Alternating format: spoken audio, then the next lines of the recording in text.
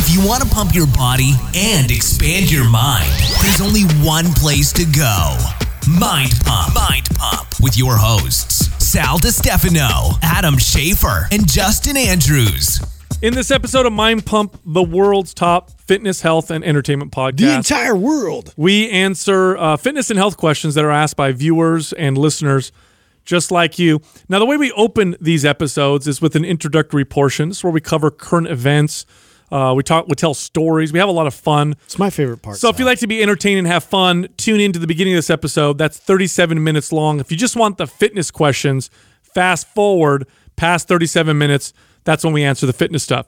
But let me give you a whole breakdown of the whole episode. So we open up by talking about hair loss. Adam brings up a topic about hair loss. That's weird. Ooh, sensitive. Then we talk about the company Kodak and how they had a wonderful gift from the government to produce pharmaceutical drugs. That's kind of weird. Yeah, it is weird. Then I talked about my neighbors and how I can spot the Italian ones. Then we talk about the investigation into Apple. I guess there's a big deal with tech right now in the government. That led me to talk about Amazon and how they are inadvertently probably saving a lot of lives right now. Then we talked about the GDP contraction, one of the biggest we've seen since World War II. That's kind of crazy. I talked about protein and the blue zones. Those of you that have been messaging me about that show on Netflix with Zac Efron, I talk about and I address what they said on there about the island of Sardinia and their low-protein diet. Then we talked about a show on Netflix called Love on the Spectrum. We talked about how much your body parts are worth on the black market. I bet you didn't know your body was worth so much money. Hey, look into it. And then we got into answering the fitness questions. All right, so here's the first one.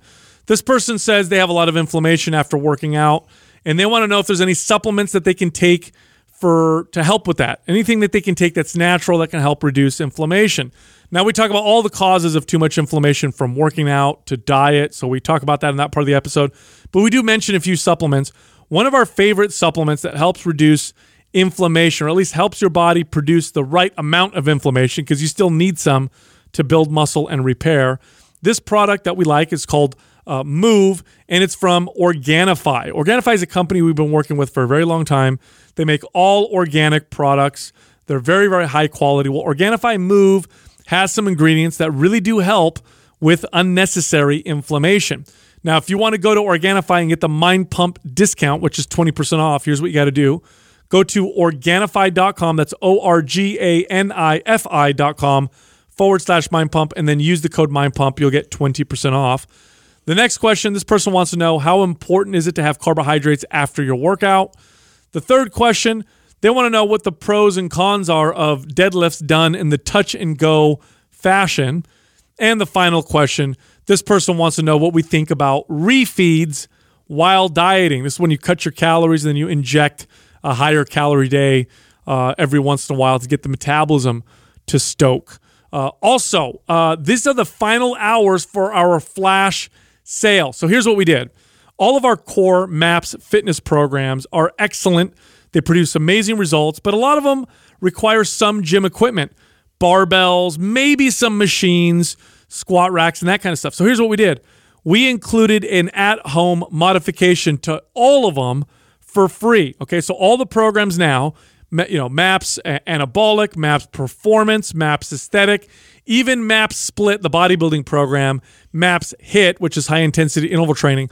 All of those, if you enroll in the programs, you get the full program, but now you also get a free edition that allows you to follow the programs with only dumbbells. So if all you have are dumbbells, you can now follow all of those MAPS programs. To celebrate that, we've also made all those programs 50% off. It's a flash sale. If you're listening to this episode when we dropped it, these are the final hours. This promotion will end at midnight of the day we release this episode. So here's how you get the 50% off discount. Go to mapsfitnessproducts.com. That's MAPSFITNESS products.com.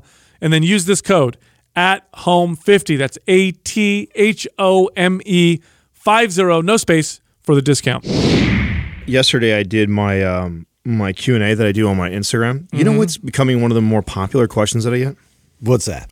How handsome are you on a scale of 1 to 10? No, that's close though. That's second. That's close. I hope it's evolved from Mary F. Kill. I hate that one. You know what I mean? I'm actually starting to get into that one. I like it now. What? It's gone full circle? Well, I put a little thought into it now. Have you seen me answer those ones? No, I haven't. Yeah, I don't.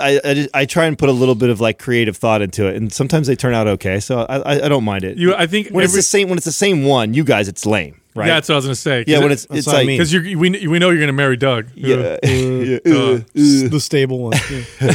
Whatever. I rolled Doug under the bus yesterday. He has no idea because he was never on that Instagram. was so good. Yes, he doesn't know. I saw what you did to poor Doug. I saw that. Look at, he's like, oh shit, he hasn't even looked right now. You should go look, Doug, on my story. Oh, no. No, but what I say, so people always, or not always, or now all the time asking me, I get at least, I don't know, 5 or 6 every time I do that, of guys asking me how difficult it was for me to accept going bald. What? Yeah. And originally, okay, so you laugh, right? So originally I thought they were just kind of jabbing at me and playing with me. So I would kind of like fire back and like be smart ass with them. These like, are serious. Yeah, I think they're serious questions. I think a lot of people really struggle with that, and it's just now started to dawn on me that a lot of these people were not fucking with me. I thought they were at first. Like I was like, hey, F you, dude. That was kind of my response. Throwing a jab at you. Yeah, but no, I think they were generally asking like, what, how have you dealt with it? And it's okay. And I'm like, oh wow, for me, it's like it was a bit of a process, wasn't it? Not really. I think it was more like still thinking that I can pull it off. Yeah. That's part of the accepting part. Though. Yeah. Well, I still thought I was still somewhat pulling it off for a while there. I feel like it was the last year. It was like, okay, it's just gonna look. And to be completely honest, like, I wanted to shave my head at least a year or 2 before I started. It was Katrina in my ear all the time saying, it looks fine the way it is. It looks fine the way it is. And I'm like, no, hon, it's driving me crazy. I can see my scalp. It's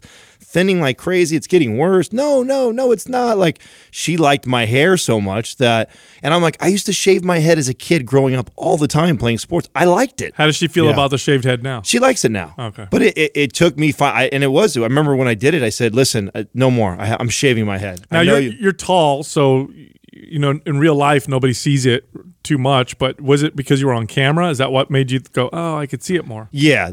I told you I'll never forget probably the one time, if it ever hit me, where I was like, oh God, was when we were in the front studio where those really nice lights are. Where it's like super like right. You can't hide in those lights. Yeah, where Sal looks like he's like super tan all the time. Oh yeah. And he's like golden up there. Why does that happen, by the way? Yeah, I do. Why does it make me look so olively gold? You don't look that way right now when I'm looking at you, but when we look at, especially you're not usually that handsome. Especially jeez. Yeah. It's true. Wow. No, did you see my comment on your last video that we did at the Tahoe house? Because you were just so tan. I said this when Doug over applies the self tanner, because you just look like you have self tanner on you. It's you're so dark. Use the Beautify app, whatever. Yeah. But no, there was a time when Rachel was recording me. Right, I don't know what I was doing. I remember, and she was recording me for something. I don't remember what. And I looked down at my phone, and I'm looking down at my phone. The cameras are on me for some whatever. And the lights like just are beaming on my top of my head, and that's when my hair was like longer and grown out and styled, and then she was like showing me the edit for like whatever, and she's not even paying attention to that, and she shows me. I'm like, oh my God, why didn't anybody tell me this? Does it look this bad? But obviously the lights make. Now, did you ever use products? Like, so I have a friend of mine who used this, like, they sprinkle like these. You ever watch those infomercials? Like a spray can? Yeah, like stuff? like a spray can. Like, remember that? The commercial do spray the head? 100% I have that stuff. And does it work? It works magical. What is it? It's like just a powder that goes on there. And it was great for like if I had a wedding or a video, photo, anything like that where I like cameras and lights would hit on me.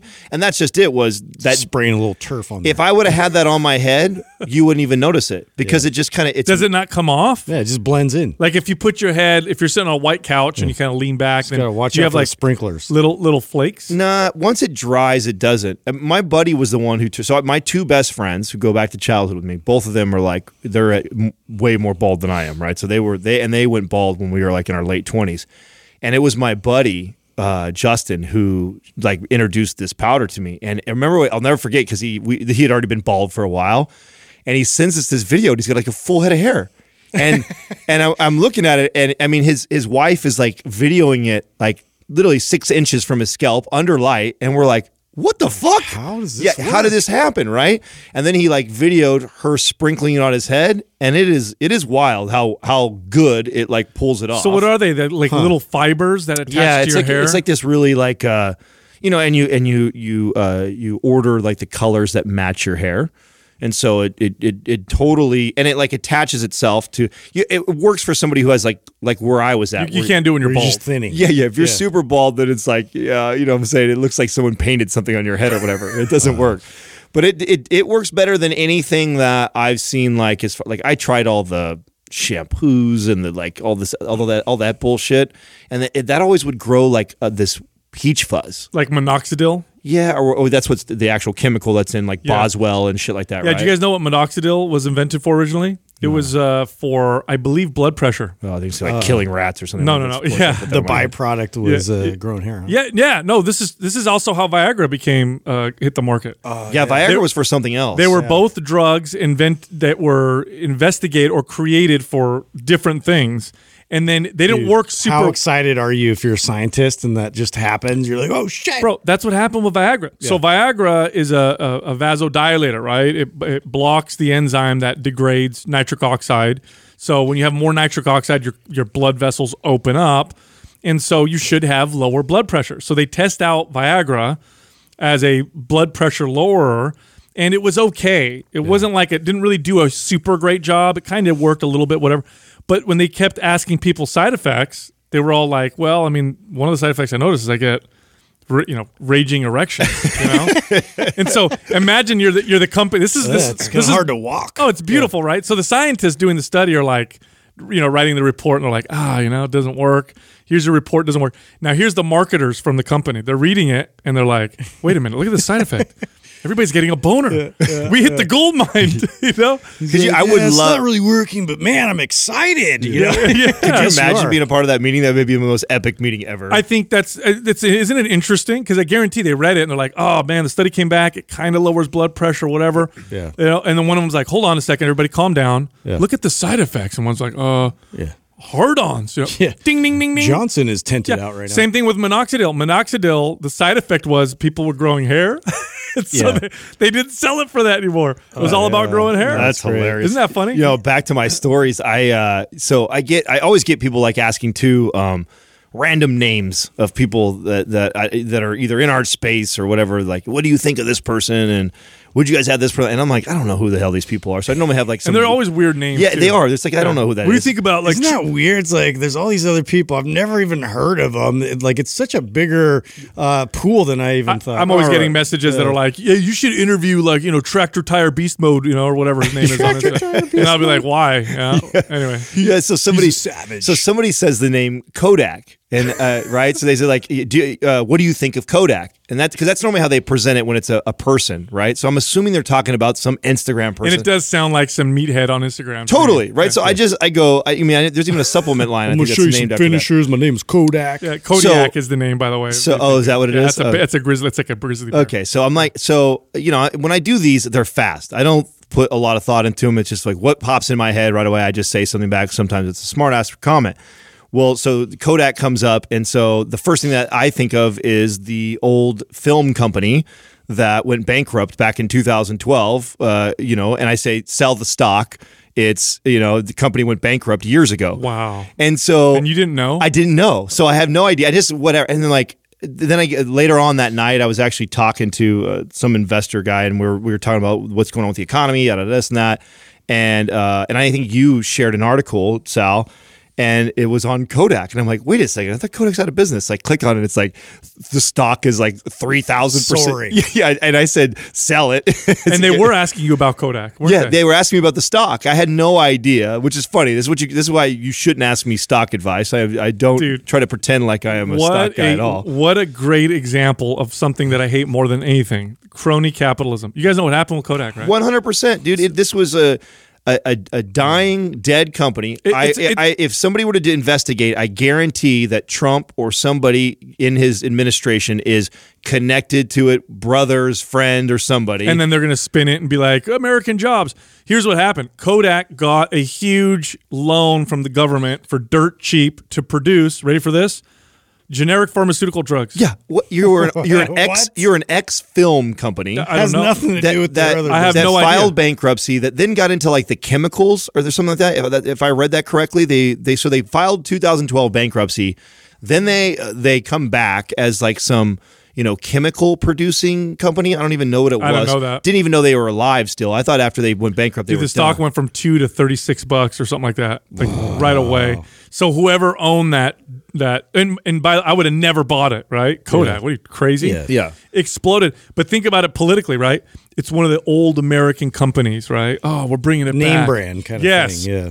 What the hell they have to do with pharmaceutical drugs? Yeah, that's weird. Yeah. I was thinking too about like having gray hair. Going back to your bald thing, like like for me, I was dealing with that even when I was in probably high school. I was starting to see signs of like, Same here. little bits of like gray sparse here and there, and I would like dye it and stuff to go through that. So Sal, you're rocking the grays. I'm rocking the grays. Yep. Everybody's always surprised how silver the locks of hairs are these days, and I'm just like, I'm rocking it now, like no dye, no nothing, like I just had to own it. Yeah, I've gotten compliments on having gray hair, but I got mine early. Yeah. I was 18, 19, I started seeing mine.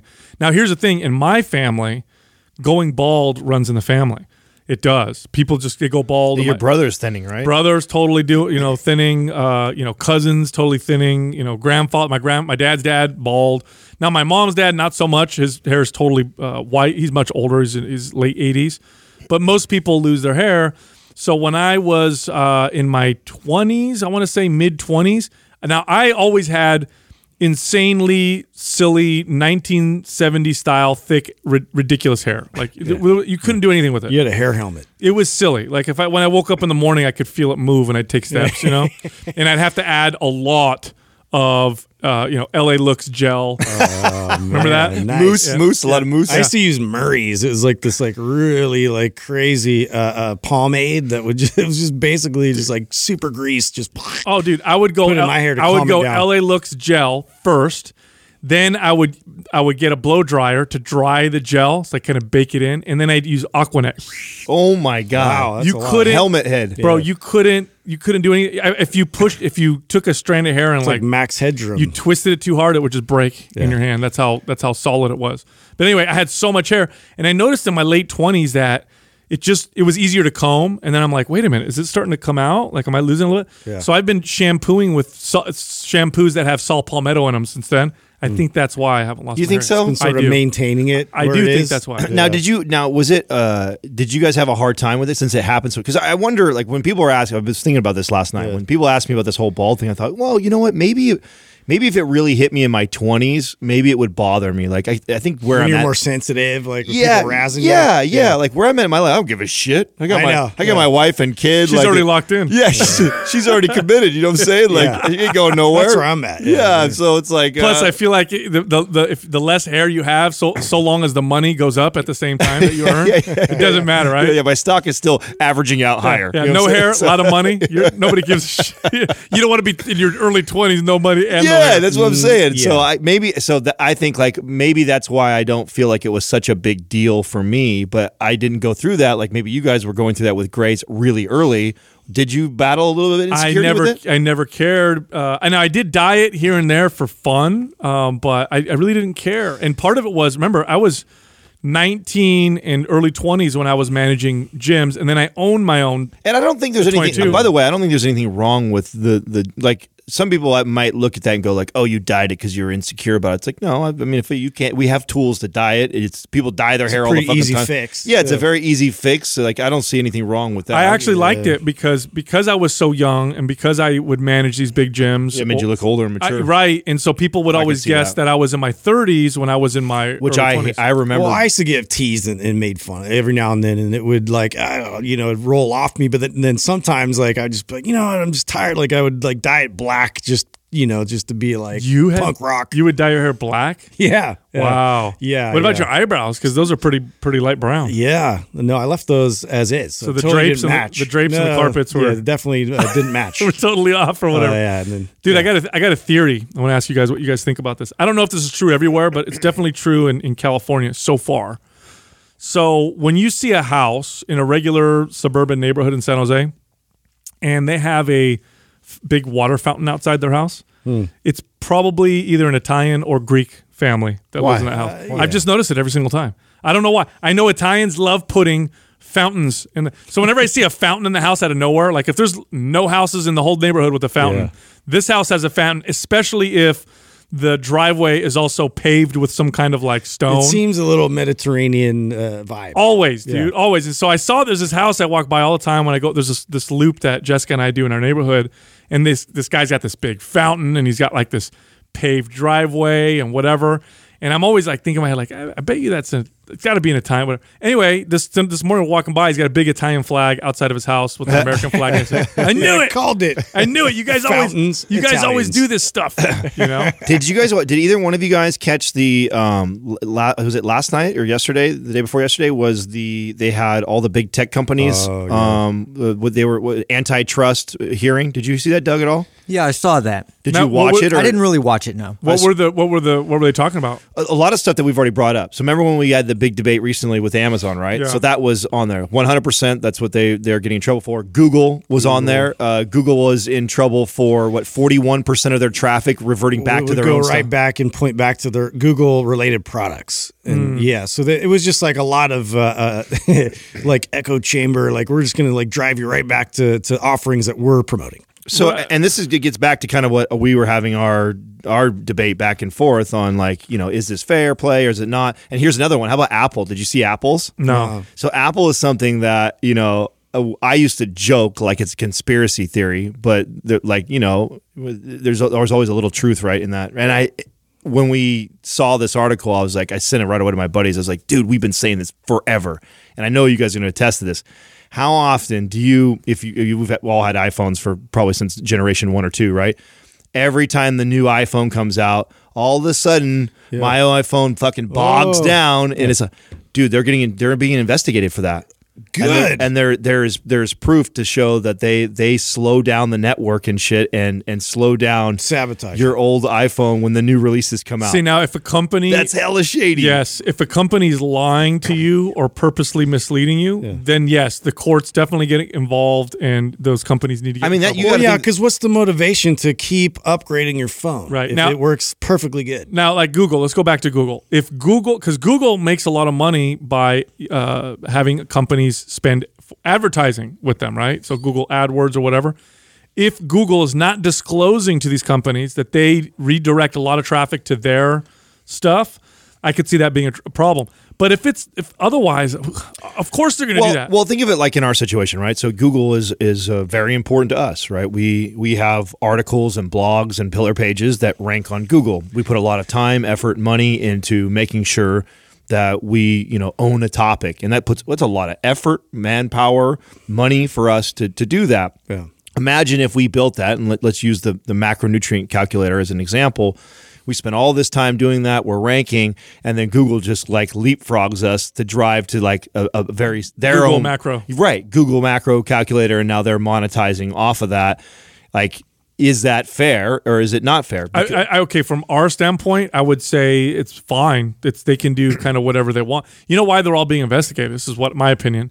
I think they're all being investigated because there's evidence to show that they are playing favorites with political parties. Yeah. And so whenever that happens, then the politicians flex their muscle, bring you before Congress, and then they start applying pressure. I think that's what the reason is. Wow, interesting. That's an interesting theory. I would 100%, because one political party in particular feels like the tech is censoring their stuff and not showing them as much. And they're kind of posing as a front that they're a utility. You know, like back to that whole thing that they're not like editing and shadow banning and like not giving everybody the same like equal access to their platform. And so once you start doing that, you're acting as a different entity, and so that's misleading. Yeah, it is. Well, they try to ding Facebook for like buying Instagram, which I thought that was kind of that was silly to me. Like, so they brought forward an email of Zuckerberg writing to somebody else on the team saying that Instagram would be a threat to Facebook, and so that it was they were on a mission to acquire them because it could. That sounds like good business. That's what I think. Yeah, totally. I heard that and I go right? like, see, I don't understand what the big deal with that is. I mean, that's just smart, dude. I remember back in the day, running gyms and competing with other gyms and the shit that we would do. I mean, it wouldn't fly, I guess, according to them. I mean, did you guys ever do? So I actually did this at one point. I'm not going to say where, but people who are very familiar with the podcast will know. Used to be part owner of a gym, and one of our competitors was a Gold's Gym. And Gold's Gym's a franchise, right? So you're competing with the owner of Gold's, not really the company of Gold's or whatever.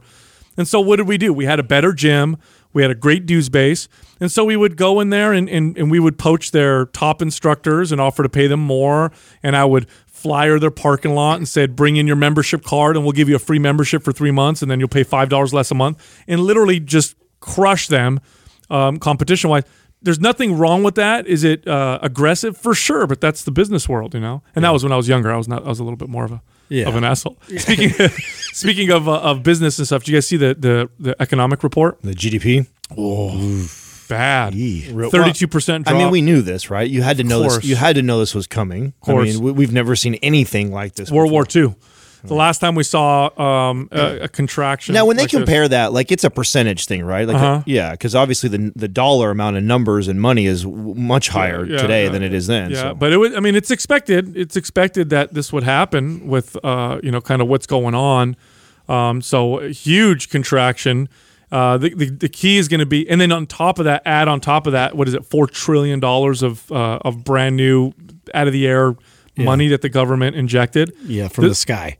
This is a formula for stagnation. Inflation with low economic output. Prices go up. Nobody's making any money. Mm-hmm. It's going to be an interesting. I'm watching the housing market like crazy because I read an article. I don't know if I shared this on the podcast or not, but like in 2008, they had 1 million foreclosures that hit the market after 2008. They are projecting 28 million from this.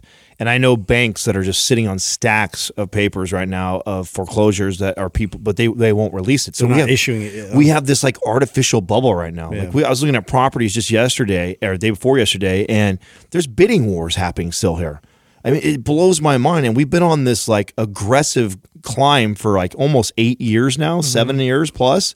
It's got to come down the other direction. I would think that this has got to be what burst the bubble. But then I also don't know how they're going to do it. I mean, are the banks going to trickle it out so it doesn't feel that way, so it keeps it competitive still, which they kind of did that in 2008, where it's like they're not going to release all 28 million at once. Think about it this way. It was explained to me like this a long time ago with economics. It's like a volcano, and there's a lot of pressure.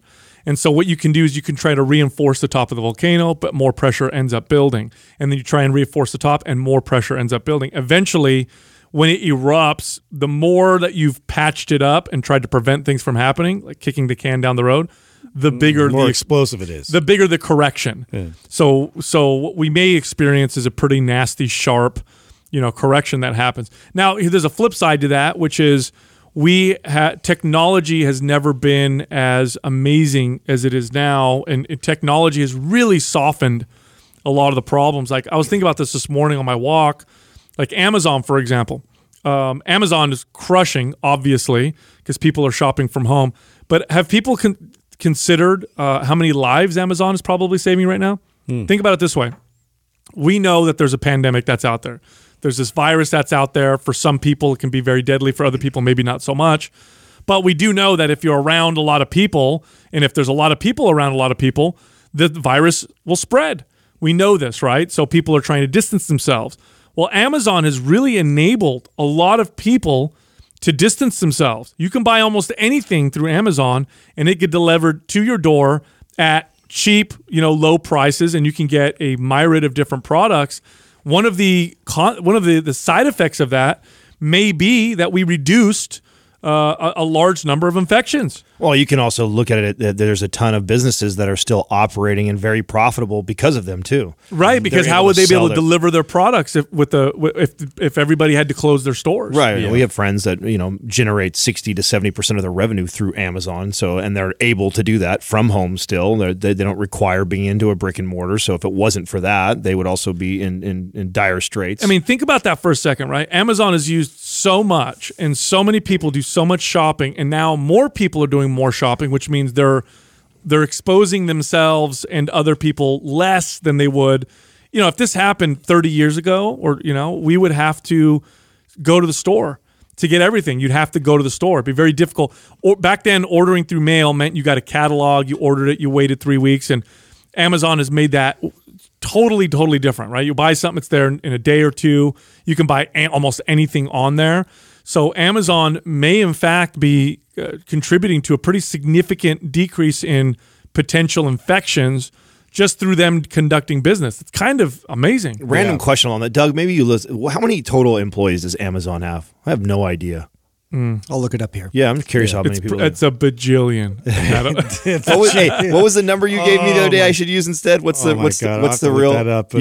Something deca million. I don't know. No, you gave me like the real. No, it was real. I mean, I like bajillion because it's mine, right? Right. 840,000 employees. Oh, here you go, Adam. It's this. What was this called? Dog bite victim. Blah blah blah. Undecillion dollars. Undecillion. Undecillion. You know what that sounds like? That sounds like you haven't decided how much money. I know, right? Like, how much money do you want to pay for this? There's so many zeros on it. It's just like it's absurd. It's an undecillion. I'll let you know tomorrow. Undecillion. Let me know. no problem. Hey, so I've been getting. Have you guys watched the series on Netflix with Zac Efron?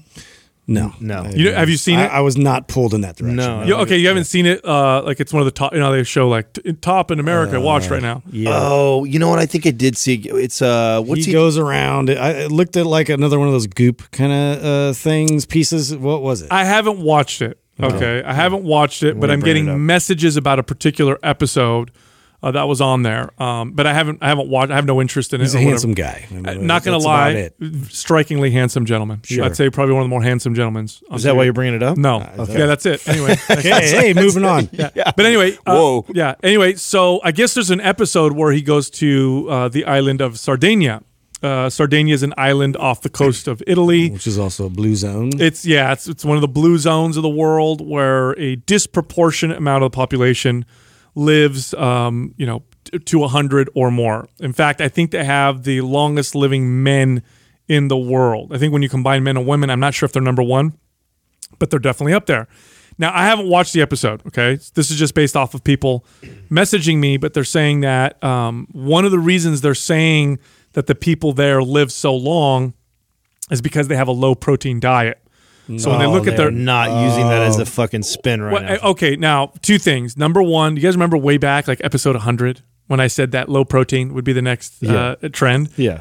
It's going to happen. I guarantee it. Of course. Yeah. Guarantee it. They're going to push it soon. But anyway, so even though it's an essential macronutrient. yeah, I know. Yeah, it's not a hard call. Yeah. So, there it is, down to earth with that. Look at that. Look at those eyes. Wow. It's a handsome guy. isn't Gorgeous. So Gorgeous. mysterious. he? Yes. Thank you. Not very tall though. I heard he's not very tall. They that never ruins it for me. They Sorry, never are. Justin. That ruins it for me. Your fantasies are off. I know. So anyway, they say that it has to do part of the reason, I guess, has to do with the fact that they have a low protein diet. Now, here's the thing: studies will show that in a pro-inflammatory, pro-cancer state, proteins can drive cancers, or they can drive certain illnesses. By the way, so can certain fats, and so can carbohydrates. Okay, so we need to understand context. Also, understand this with the Sardinian lifestyle. That is one of a lot of factors that determine how long they live.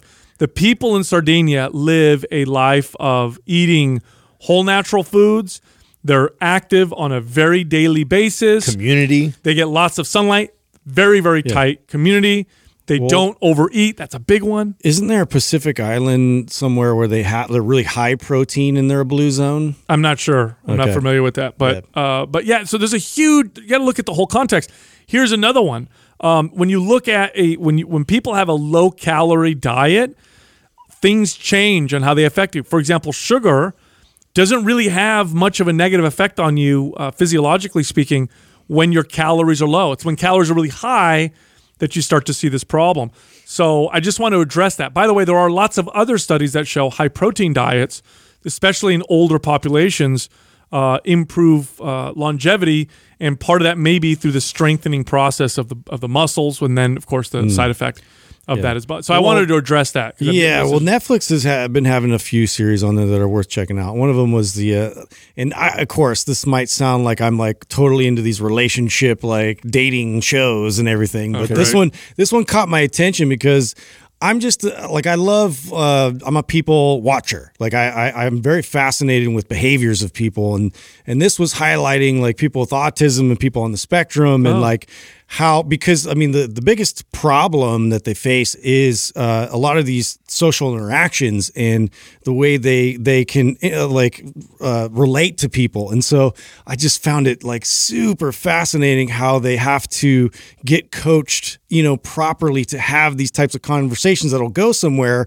with somebody else. And they really want to like find somebody to love them back. And it's like really difficult. Hold on. What's the name of the show? Love on the Spectrum. Okay. So this is a show about people with autism who are dating each other? Yes, and the forms of autism like vary like substantially. So like they all have their own different tics, like lots of different like things that they're born with disability wise, or like that they're very fixated on a very specific thing that interests them, and so like they can't even have a conversation with somebody if they're not interested in what they're interested in. And it's just like, oh my god, it's just it's really fascinating, and it's so endearing. Like you see that, like, I don't know, man, it's so innocent, like the way that they're trying to interact and like make it work, and they get so like frustrated, and I don't know, man. Is it a feel good? So they're successful, or it is feel good. There's some success, but also there's some failure. But you just fall in love with these people because they're so like genuine, and there's not like corrupted by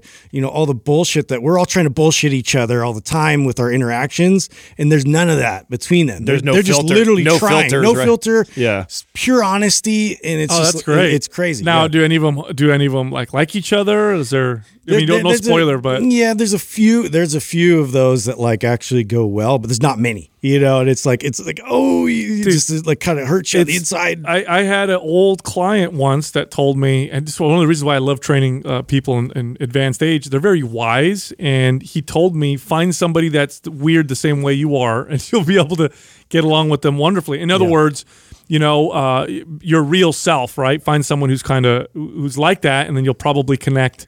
Yeah. So they have dating apps where people, I don't know why this reminded me of it. They have dating apps where people meet up other people with the same STD. Did you guys know this? Oh, wow. Have you guys heard of these before? No, but it makes sense. Yeah, so you like, sense. like if you got, whatever your STD is, herpes, gonorrhea. or whatever. Yeah, whatever. Yeah. I think that's curable. Oh. Then you meet someone else with the same STD. Yeah. Good. That's crazy. Yeah. Anyway, hey, did you guys know that your body is worth quite a bit on the market? Wow. Yeah. Now, I'm not talking about prostitution. Oh. I'm talking about the black market values for various body parts. Really? Yeah, dude. Like a limb? Bro. Or like an organ? One of your kidneys. I've always known that. One of your kidneys on the black market is worth over $130,000. Wow. Did you guys know this? Holy moly. Isn't that wild? Your lungs, $272,000. Wasn't that like a big thing like in Mexico that was going on like, I don't know, a few decades ago? That was a big deal where they were like putting people to sleep and they were stealing their kidneys and shit like that? Geez. Or was that just a movie? Oh, yeah, that sounds horrible. Urban legend I think or whatever? it's real. No, it was real, right, Doug? There was a thing like where people were getting kidnapped and then be like put under, and then they would take a kidney. Yeah, and there's organ trafficking, I think. Yes, that goes on. yes. Yeah. Okay, so I wasn't making that up. It Well, wasn't just a movie. So I mean, I don't look. All 99% of all these you can't do without. But kidneys. Do you guys think that people who are healthy should be able to, if they want to, sell one of their kidneys to somebody? What do you guys think?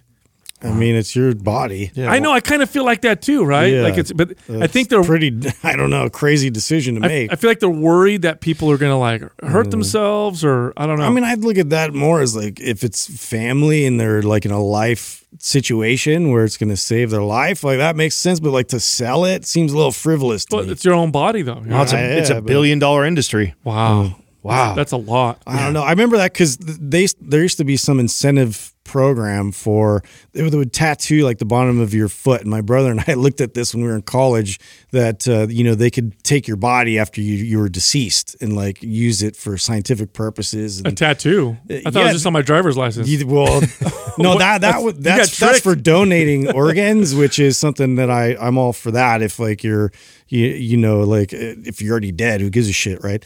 But this was another thing where like they would use your entire body for like anatomy and physiology and like as a cadaver. Oh, very interesting. So, but they pay you good money so that they lock that in. Have you guys heard of these reports? I'm sure Justin has. Have you heard of these like reports where people will get a body like an organ from a donor, and then they'll start to take on the characteristics either of or the that person, or their memories or weird stuff like that. Have you ever read into this? It's really trippy. Have you heard of this? No. It's weird, Yes. dude. And like, well, yeah, I don't know if it's like a fact or not. Did you guys find yourself like an into animal? a conspiracy theory again? No, Here we go. No. But no. anyway, Sounds make-believe to me. But anyway, I'm being good, Adam. Yeah. Listen, lizard give me a people do this all the time. Yeah. No, there was a story of I don't know if it was a man or a woman that got a heart transplant, okay, from somebody who died in a car accident. So they got the heart that they needed. Then they met somebody through a dating site, and they started dating and got married, and then found out later, ready for this, the heart that the person got was from the other person's deceased spouse that died in the car accident or something like that. Wow. Like, so they married somebody who had the heart They of their found dead. their way back. Yes. Yeah. That's true, dude. I read that once. That's weird. I read that Yeah, once. that's It was really in the weird. it was in the Although there's so many damn people that mathematically it makes sense that it would happen. look at this. Ready for this? This is Discover Magazine. 15% stated that their personality had indeed changed. Wow. Oh, not because of the donor organ, but because of the life-threatening event. Oh, never mind. There's that little sentence underneath. Yeah, that yeah. Just changed. No, I gotta ruin my. By the man. way, not to man. mention it was 15%. I was going to too. start going into the whole memories being stored and the And all fascia your and all cells. that. Yeah. Hey, but hey, how funny is that, right? Like, Oh, well. oh no, my dad. Ever since he almost died, There's debunks he's right there. he's a different man. I think it's his liver that he got. You know, not that he almost died. Like you get one from like a psychopath, and all of a sudden you just get this rage. Yeah. This Quaz brought to you by Organifi. For those days you fall short on getting your organic veggies or whole food nutrition, Organifi fills the gap with laboratory-tested certified organic superfoods to help give your health and performance the added edge. Try Organifi totally risk-free for 60 days by going to Organifi.com. That's ORGANIFI.com. And use the coupon code MINDPUMP for 20% off at checkout. First question is from Fenton Carey. I have a lot of inflammation after working out. Are there any supplements you recommend for recovery that will help reduce some of the inflammation?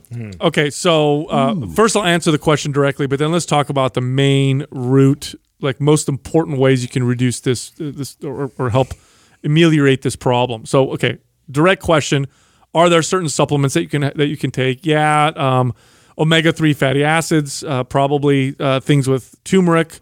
Might actually help. Organifi makes a product called Move that I've actually noticed makes a difference with stiffness and inflammation, and the ingredients in it are legit. Obviously, it's a company we work with, so we really believe in them. And I've had listeners tell me that they've used the Move, and after about 2 to 4 weeks of using it, they notice pretty significant improvements. But let's talk more now about the root cause of inflammation and why we need to deal with that first. Supplements, some supplements can help, and especially the ones that like Organifi's Move, they help by giving you a more healthy inflammatory process. But we got to go back a little deeper and look at why you may be feeling more inflammation. And the first culprit would be that your workout is probably inappropriate for your body. You're not moving well. You're not priming your body properly, you can, if you do proper priming and you work out appropriately, you should not feel more inflamed right after your workout. Your joints should not hurt after your workout. You should feel better than you did going into the workouts. Well, That's I would always also want to know, the nutrition, the diet that you're bringing into these workouts and what that looks like on a consistent basis. But, there's also the point too that like how much of the inflammation is it? Because like some of it is necessary in order to signal to the body that you need to adapt and change. So we don't want to completely eliminate, the inflammation after the workouts, but if it's an excess and it feels like it's really affecting your joints and stiffness, yes, that's a problem. We need to address that. The other people to address too is your advanced lifter who's training intensely a lot. The most inflammation that I ever battled, even more so having a poor diet or whatever it was, when I was competing. When I was competing, I was always pushing the threshold. I was always, overreaching because I was trying to, take my body to the next level. So I flirted with that, too much intensity, too much load, not enough days off, not enough mobility, and the joints and inflammation were the worst at that period of time for me than ever. So, if you're also somebody who's maybe you diet well, you eat really good and clean, but you train really hard 5-7 days a week and you don't give your body adequate rest and you're not doing like mobility or you're constantly hammering and you're not kind of phasing out of types of routines, that can happen a lot too. Like I see this common with clients that love to lift heavy. They love to train super, super heavy weight, and then they get they're overstressing their joints, then causing inflammation in the body. So things like that to watch out for, not just diet too. Yeah. Now I want to touch on what Justin was saying about, trying to block inflammation all the time. Not a good idea. So if we look at like drugs, over-the-counter drugs, like NSAIDs, non-steroidal anti-inflammatories like ibuprofen, naproxen, those do block inflammation quite effectively. Now, the problem with that is inflammation is also an important signaler in the body. It tells the body to build, it tells the body to repair. And so we do have studies that show that it lowers the muscle building signal. And over time, people who have joint issues, who take these products every time they train, we actually start to see their joints get much worse over time because the inflammatory process lets the body know we need to strengthen, rebuild, and repair this area. Not to mention the signal that inflammation sends you, which is, hey, don't move this way. So if I got bad knees and I'm numbing myself with non-steroidal anti-inflammatories, that will allow me to continue to move in the way that's causing inflammation. That's going to cause problems over time. So you should pay attention to these things. Now, dietary speaking, if your fatty acid profile is off, for some people that causes problems, meaning you have too many omega-6s, not enough omega-3s in your diet. A high sugar diet for some people, in my experience, can cause inflammation. For me, a diet that's very high in grains over time can definitely cause inflammation. So when I bring that down and have more fruits, vegetables, and fats and proteins, I notice way less inflammation. When I eat a ketogenic diet, now I'm not saying ketogenic diet's the best for performance or muscle building. I think it's not the best for those. In fact, I think it's one of the worst ones for that. But in terms of inflammation, one of the weird side effects of eating ketogenic is I just don't get sore. It's really strange. In fact, when I reintroduce carbohydrates, I start to get more sore. So if you're battling this really bad chronic inflammation and your diet's high in grains and carbohydrates, you can even mess around and see how you feel on a healthy ketogenic type diet and see if that solves that particular issue. But for most people listening, you're just not working out appropriately, probably, and you're probably not priming your body properly. Those are usually the reasons why the average person is just too stiff or inflamed after a workout. Next question is from Ashley Berg, 97. How important are carbs post-workout for muscle growth? It's funny. This is the result of very effective advertising and marketing. Yeah. So supplement companies, which drive the fitness industry, especially the performance industry, is driven by supplement companies. They're the ones that bring in the money, and so then they drive the content. What kind of content is going to reinforce our products or the value in our products. And one of the best ways to sell a product, any marketer will tell you, is to attach it to a ritual. If you can attach a product to a ritual, people are more likely to use it on a regular basis. So for a long time, supplement companies have been advertising protein powders to fitness consumers. Maybe a little less carbohydrate supplements. That's been advertised to us as well, but not nearly as much as protein. And I understand why. A high protein diet is effective for building muscle, recovery, that kind of stuff. Carbohydrates might benefit somebody who's an endurance athlete, needs more stamina. Maybe they're not eating enough calories. But the problem that these supplement companies ran into was people would buy a jug of protein and it would sit in their cabinet. And I knew lots of people like this in the early and mid 90s when I was a kid. Almost everybody that had ever worked out ever had a jug of protein powder that was expired because nobody ever took it. So how did supplement companies get people to buy protein and then take it? Well, they came up with this whole take it right after your workout and it builds more muscle and speeds up your recovery. And they would use studies to reinforce this. Studies show that you replenish glycogen, which is a type of energy in your muscles use, faster when they would eat carbohydrates post-workout. And then if you combine that with protein, you recover faster. Now, it is true that you replenish glycogen faster when you have carbohydrates right after your workout. But if you have carbohydrates later, you replenish it just the same. In other words, doesn't make a difference. Now, here's where it does make a difference. Do you plan on working out again a couple hours later? Yeah. In which case, then it's a good idea. I know, Justin, you played football for a long time. Yeah. This was probably important for someone like you when you would have double days. Oh, right? Absolutely essential. Yeah. I had to get that energy in. Carbohydrates played a massive role in that too.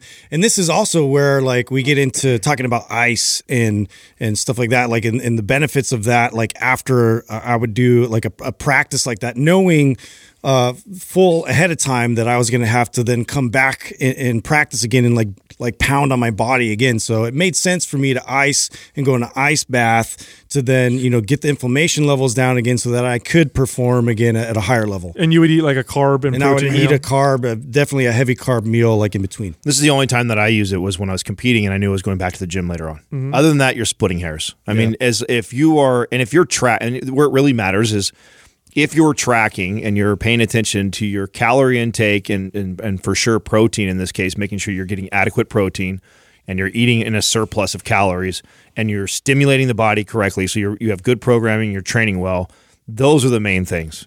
So as long as your daily targets are getting hit, the timing of it before, after workout, that stuff is really splitting hairs. And even at the highest level of competing and sculpting and shaping the body, I did not worry about none of that shit. The only time that I would make an effort is when I knew that I was scaling up right before a show and that this is where I'm starting to head back to the gym 2, sometimes even 3 times to do like other work.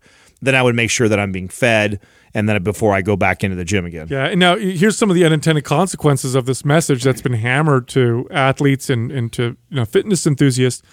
People who have a tendency towards gut issues, this is a terrible time to eat because post-workout your inflammation is higher, and when you eat a really fast digesting protein or carbohydrate shake right after your workout, and you're inflamed and your gut is inflamed, you're more likely to develop a food intolerance because when your gut is inflamed, that's when things can pass through the gut when they're not supposed to. So it's not that big of a deal. If you plan on working out again later, then you should. I do have one more scenario where I did use this and it just came to mind when we were talking about that. So when I was trying to bulk and I had a hard time getting calories in, I found that as an opportunity. Like as soon as I got done working out, I was hungry. And so I would feed myself something that was 400 or 500 calories, carb heavy. And I would find that I would be hungry still again an hour or 2 hours later. So it helped me stay on top. But the reason for that wasn't for the studies that support the benefits of eating right after the workout. The reason for that for me was I could get a meal in right after I get out workout. And then I knew that by the time I got home and I took a shower and I was ready to eat another meal, which it was all about hitting my calorie target. So I do see strategies to, eating right after a workout when you're completely depleted and you're hungry already and you're somebody who has a hard time getting enough calories. But it's really less about the timing of it after the workout, and it's more about you making sure you hit your total calorie intake for the day. Next question is from Mama Penguin. What are the pros and cons of the touch and go deadlift versus the reset deadlift? I like this question. Yeah. Right now, so I have two close friends of mine that I'm teaching how to deadlift virtually, which is really fucking hard to do, by the way. Oh yeah. And they're both experienced lifters, but they never really both female clients, and they've lifted for a very long time, but never really got into deadlifting. And they're fans of the show, and they're like, I want to get better at it. So I have them send me videos, and I make cues and critiques. And one of the things that everybody kind of just has a natural tendency to do is the touch and go method, which is a normal cadence or tempo of a movement like anything else. But I love to teach the reset completely and do like, so if you're doing 5 to 8 reps, doesn't matter how many reps, is you lift it or you get in position and get everything tight, tense. You lift one time, you set down, completely reset. Even sometimes I have the client step away from the bar, then step back up to it. And really what we're doing is we're practicing. It's like a baseball player who's getting ready to go up to the mound, right? And he's getting ready to hit almost every professional baseball player you'll see before he goes to swing the bat has this weird ritual. Some of them straighten their wristband, they touch their hat, they hit their bat 3 times. Hit their feet and knock the dirt off. Yeah, and if you don't understand the importance of that, you might think it's kind of silly, but you're training the brain to get into this perfect form and mechanics, and it's a ritual. And so I like to reset every deadlift to reset that ritual so it trains the body to be in that perfect position versus getting under it and you just start to get into this touch and go, where what I see happens with touch and go is the breakdown of form. So that, to me, this is the pros of doing single. And almost anybody that I'm teaching deadlifts, this is how I want you to lift. I never like touch and go unless you're a very advanced lifter. If you're an advanced lifter, you've got great mechanics for deadlifting, nothing wrong with doing a touch and go, but that is the only person who I am recommending that to. Yeah, touch and go can give you a little bit more explosive power with the deadlift. You can get out more repetitions typically. Here's the challenge with it: maintaining really good form. Deadlifts are very technical, and it's one of those exercises that's very safe. But if your form breaks down a little bit, it starts to become risky very quickly. Not all get away from you. Yeah, not all exercises are like this. Some exercises you can get real loose and your risk factor is not that high. Deadlifts aren't like that. Your form starts to go off.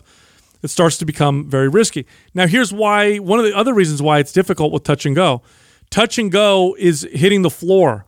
There's almost no other exercise that does that. Like if I go up and down with the squat, I'm not banging the weights on the squat rack. I'm going down to the bottom. It's my body that stops the weight, and then I go all the way up. When you're doing touch and go, it's the floor that stops the body. You bring down the weight, you bang it. This really can mess up people's form. So yeah, if you're advanced, you've got really, really good stable body. And I do touch and go sometimes. I never do touch and go with a weight that's heavy. Yeah, me either. It's always one that's not heavy, that's a little bit challenging, but not super challenging. You know, if I'm going to do like stop, pause, deadlift, like a normal way, I might go 415, 455, maybe even 500 if I'm real strong. Touch and go, I rarely go above 315. For me, 315 is not heavy, and I know I can stay tight, tap the floor, and come up. Yeah, I actually like touch and goes where I like to add bands over and go through some of those like explosive reps and do that, but definitely with light weight. It definitely, like, you get the momentum from it by hitting the ground, and so this is like something to consider.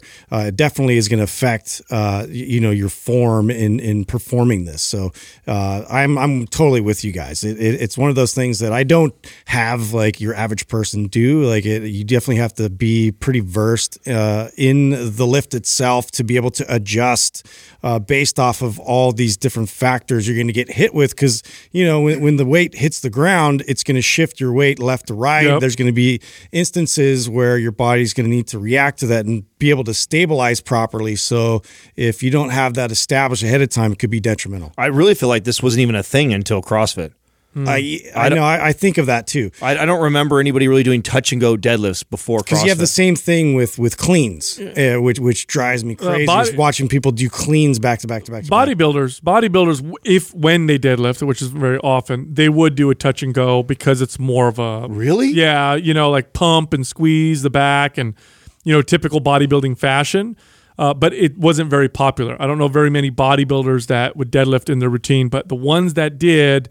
Oftentimes they would do this touch and go where they're kind of squeezing the lats. I can't picture one of them doing it right now. I know Ronnie Coleman did some touch and go. Of course, great example of the risk. Obviously, the dude's not like he used to be. Mm-hmm. There were other bodybuilders. I can't think off the top of my head some of their names. Okay, so Ronnie Coleman, have you ever seen his touch and go? Is not like the touch and go I'm thinking about right now. His touch and go look like a very smooth.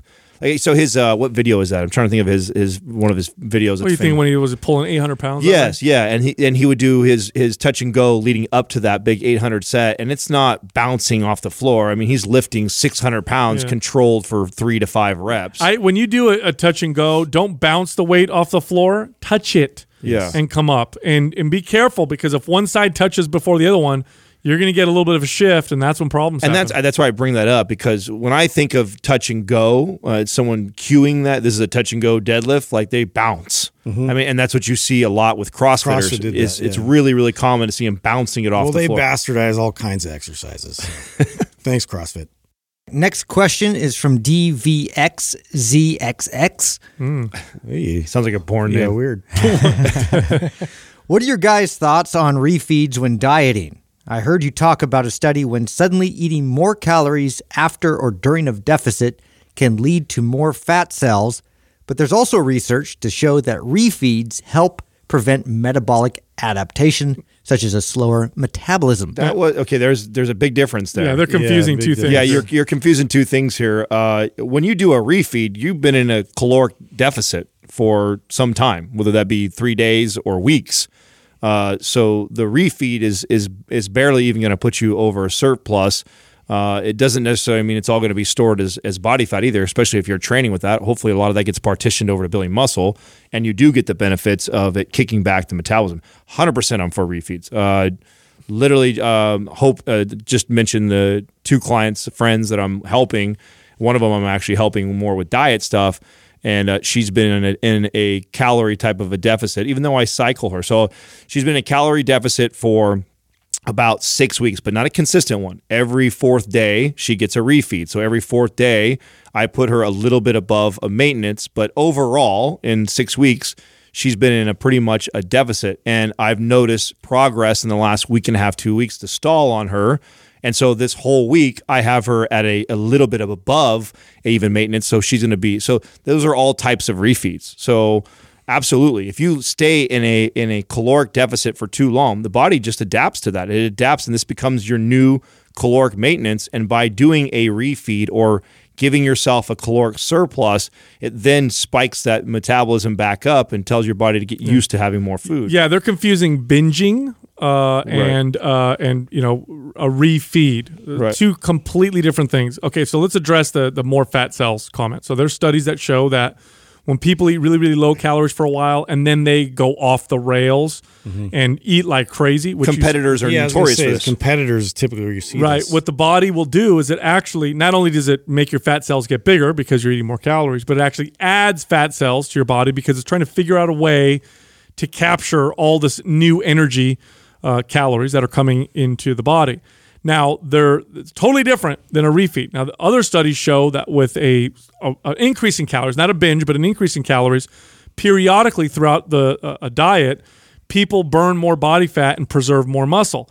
I've been recommending that for forever, for a very, very long time. Rather than having you at a deficit all the time, we have you at deficit sometimes, and then we have you with short periods where you eat more calories or maybe even a little bit of a surplus. Completely different strategy. And what that does, it keeps the metabolism up, prevents muscle loss, and we don't see the huge metabolic adaptation in a downward fashion that we tend to see when people are just in low calories all the time. But yeah, binging, very different. And I've seen this many times, especially with competitors where they go so strict with their diet and so starving themselves, and they walk on stage at 3% body fat and then go through the process of gaining 30 pounds in a month or less. This is just like we just picked on CrossFit for bastardizing exercise. This is an example where bodybuilding is bastardized refeeding. Refeeding is a very smart strategy for people that we use with clients and have for a very long time, but the bodybuilding community has bastardized it by turning it by excusing binging. Yeah, like I have a cheat day and then it's like you go 7,000 calories. You go bananas, right? Or you're somebody who hits stage and you're at 3% body fat, so you technically can get away with binging for fucking 5 days and not get fat. I mean, you're going to put on body fat and you're going to for sure and do exactly what Sal's saying, adding fat cells, but you're going to take someone from 3% to 7% who's still leaner than 95% of the population, so they get away with it. So same thing with the analogy that Justin was giving with the CrossFitters bastardizing the deadlifts. That's what we've done with something that's a very smart, good strategy with refeed, or like we call like mini cuts and mini bulks. I think is very, very smart, but then it's been turned into this thing that excuses people to go from a super low calorie deficit to all of a sudden binge eating afterwards. And that's not a real true refeed. A real true refeed is exactly what I was explaining with the girl that I'm helping right now. It's like, I'm taking her calories from, low for her is 1,600 calories. Her maintenance is probably around 1,800. A refeed or a bulk is 2,200. I mean, that's a refeed right there. I don't need to take her to 3,500 calories for 3, 4, or even a week. That's ridiculous. Right. That's now borderline binging. Yeah, what's interesting too is, when you look at competitors who compete like bodybuilding physique, and then year after year after year, you find them having more and more challenge, coming in as sharp as they did before or as lean as they did before. I think this is why. I 100% think this is why. I think it's because after their shows, they binge so hard that they actually add fat cells to their body. And so over time, after 3, 4, 5 years of competing, it's harder and harder and harder for them to come in as shredded as they did before. It's a wonderful way of making getting lean way more difficult, is to do this, super low calorie binge kind of cycle and model. That is a perfect example, Sal. If you are, this is a great point. I haven't talked about something like this in a long time. I saw this firsthand, and if you are a competitor and every show you do, you have to do significantly more, either cardio-wise or calorie reduction, you are probably falling in this category. That's why it's so difficult. If you did a good job of between shows, adding more lean mass, adding more muscle, it should be easier. It should be easier. It should be better. You should be able to get away with more calories and yet still lean down because you've built more muscle on the body. So if you're a competitor and you've noticed you've done 3, 4, or 5 shows, and every show it's getting harder and harder to lean down, and you're having to do longer bouts of cardio or restrict even lower calories, there's something wrong with your nutrition programming that you need to address, and this is normally what it is. Yeah, what's interesting about this is that there's a few times that we know that the body adds fat cells. One of them is like puberty, third trimester of pregnancy is another one, and this is why this made such big news, is because holy cow, you can do this to yourself if you restrict super hard and then go in the opposite direction. It's a survival mechanism. It is, but yeah, the third trimester of pregnancy is another one. You'll see, women who are pregnant and then they really, really go off with nutrition while they're pregnant, eat lots and lots, and then they find that it's so hard for them to get back in shape. It may be because they actually added fat cells. Look, Mind Pump is recorded on video as well as audio. Come check us out on YouTube, Mind Pump Podcast. You can also find all of us on Instagram. You can find Justin at Mind Pump Justin, me at Mind Pump Sal, and Adam at Mind Pump Adam. Thank you for listening to Mind Pump. If your goal is to build and shape your body, dramatically improve your health and energy, and maximize your overall performance, check out our discounted RGB Super Bundle at mindpumpmedia.com. The RGB Super Bundle includes MAPS Anabolic, MAPS Performance, and MAPS Aesthetic, 9 months of phased expert exercise programming designed by Sal, Adam, and Justin to systematically transform the way your body looks, feels, and performs. With detailed workout blueprints and over 200 videos, the RGB Super Bundle is like having Sal, Adam, and Justin as your own personal trainers, but at a fraction of the price. The RGB Super Bundle has a full 30-day money-back guarantee, and you can get it now plus other valuable free resources at mindpumpmedia.com. If you enjoy this show, please share the love by leaving us a 5-star rating and review on iTunes and by introducing Mind Pump to your friends and family. We thank you for your support, and until next time, this is Mind Pump.